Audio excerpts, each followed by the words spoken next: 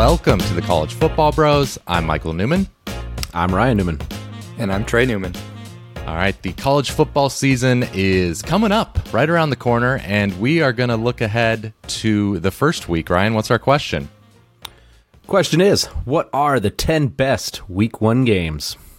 All right, so let's go through this. Let's draft it. Ryan, you've got the first pick. Easy one. Yep. Slam dunk. Yep, easy one, no doubt about it. UGA versus Clemson in Charlotte. Georgia Clemson Saturday night. That's what everybody's looking forward to, baby. Easy number one choice. Okay, second pick for me, I'm going to go Alabama versus Miami in Atlanta. Alabama, of course, probably going to start out the season number one. Miami, top 15-ish. They've got a lot of returning production, so if De'Aaron King is back to health, they could make it a game. It's going to be a big spread, so I'm not necessarily expecting a close game, but I'm still really excited for it. Like Bryce Young against De'Aaron King, that's all you need. Absolutely. All right, I'm actually going to go at number 3, maybe a little off the radar for some, but it's a Big Ten conference game, Penn State at Wisconsin. That's high for this one. Wow. No, that's not high. It's like they're like two top 15-ish. I don't know. You're going to get... I like non-conference. Well, but I mean, if you're saying right off the bat, you have to start with a tough conference game, 2 top 20 teams probably. Yeah. A lot is on the line. Like for Penn State, they would really be behind the 8 ball if they lose right away because they're in that division with Ohio State where they can't afford any slip-ups. But both teams, their storylines just within the game itself. They need to bounce back years. Penn State, we know they started dreadful, got hot late. How does the offense look? And then, the Badgers, I think last year was more of an aberration with the full offseason, more healthy roster, less COVID interruptions. Graham Mertz might start to look like what we thought he would. So it'll be a fun one to watch. Yep. All right. Fair enough. All right. Moving on to number 4. I'm going to go with the Sunday night game. I'll take Notre Dame at Florida State. Okay.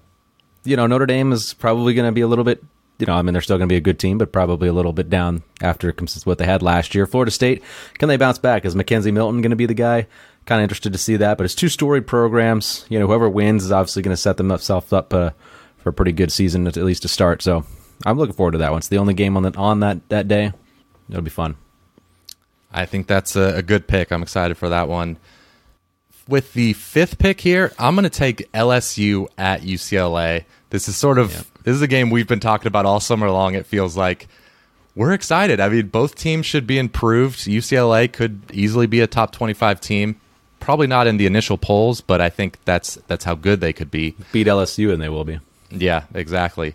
And LSU just has the widest variance of just about any team as far as what they might be this season. So if LSU comes in this game, they win convincingly and look good, then I'm thinking, whoa, I was wrong about them. They might be, a 10-2 type team. If they lose and don't look great, then I'm starting to look at like 7-5. So I just think it's a big game for them. Yep. Yeah, and we're going to learn so much about LSU right away because if they can't slow down DTR in that offense, it'll be interesting. Yeah, can't wait. All right, I'm going to go to Friday night, North Carolina at Virginia Tech, another conference game. North Carolina, as we record this, is only a 5.5-point favorite, and it's kind of short for a game where most people have North Carolina in the top 10, going against an unranked Virginia Tech team with Justin Fuentes obviously on the hot seat. They had a down season. One of their quarterbacks left. It's just going to be fun in general with all these games to have a hostile atmosphere. Lane Stadium's always raucous. We can see if they can attempt to slow down Sam Howell. And then I also want to see if the defense for the Tar Heels can show improvement from last year in this first game. Yep. All right. That's a good pick. Moving on to number 7. I'm going to take Louisiana at Texas. I think this is an underrated one here. Saturday afternoon, but both teams are going to be preseason top 25. And if Texas wins this game, I don't know if I'm willing close. To guarantee that for Louisiana. Okay. Maybe they'll be really close. Yeah. Yes. If they're not, they'll be just outside. Both teams, if Texas wins this game, it's going to be a great first win for Sark. I mean, Louisiana is a great team. They have everybody coming back off a really good squad. So Louisiana won at Iowa State in game 1 last year. So they're not going to be scared at all. I'm looking forward to that one. That's a great game.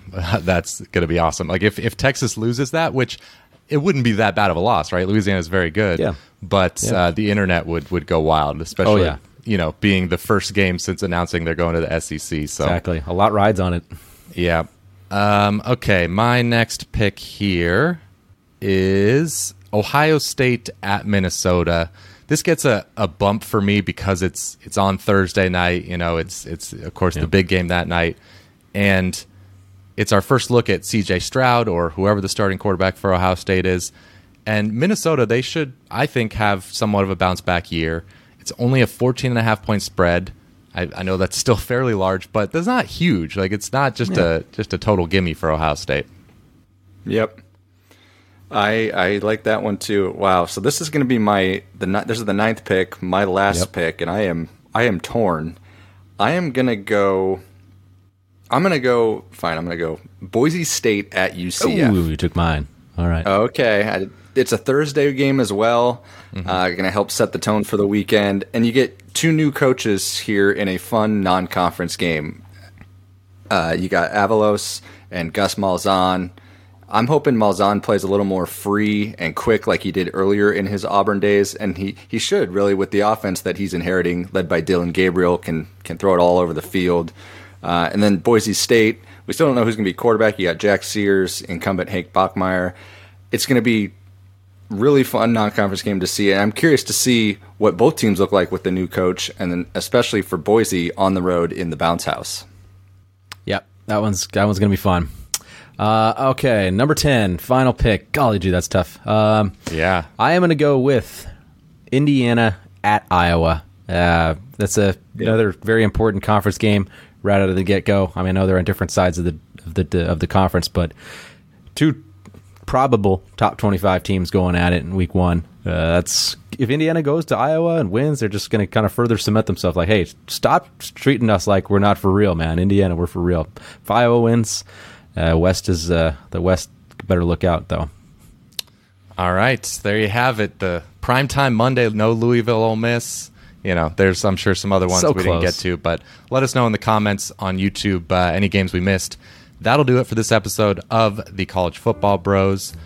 We will be back tomorrow discussing the head coaches with the hottest seats headed into 2021. See you then.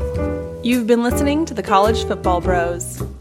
If you have any questions for the next podcast, email them to collegefootballbros@gmail.com. To keep up with the brothers on social media, like them on Facebook at College Football Bros, follow them on Instagram at College Football Bros, and for their commentary on Saturdays, follow them on Twitter at CFB Bros. Thanks for listening.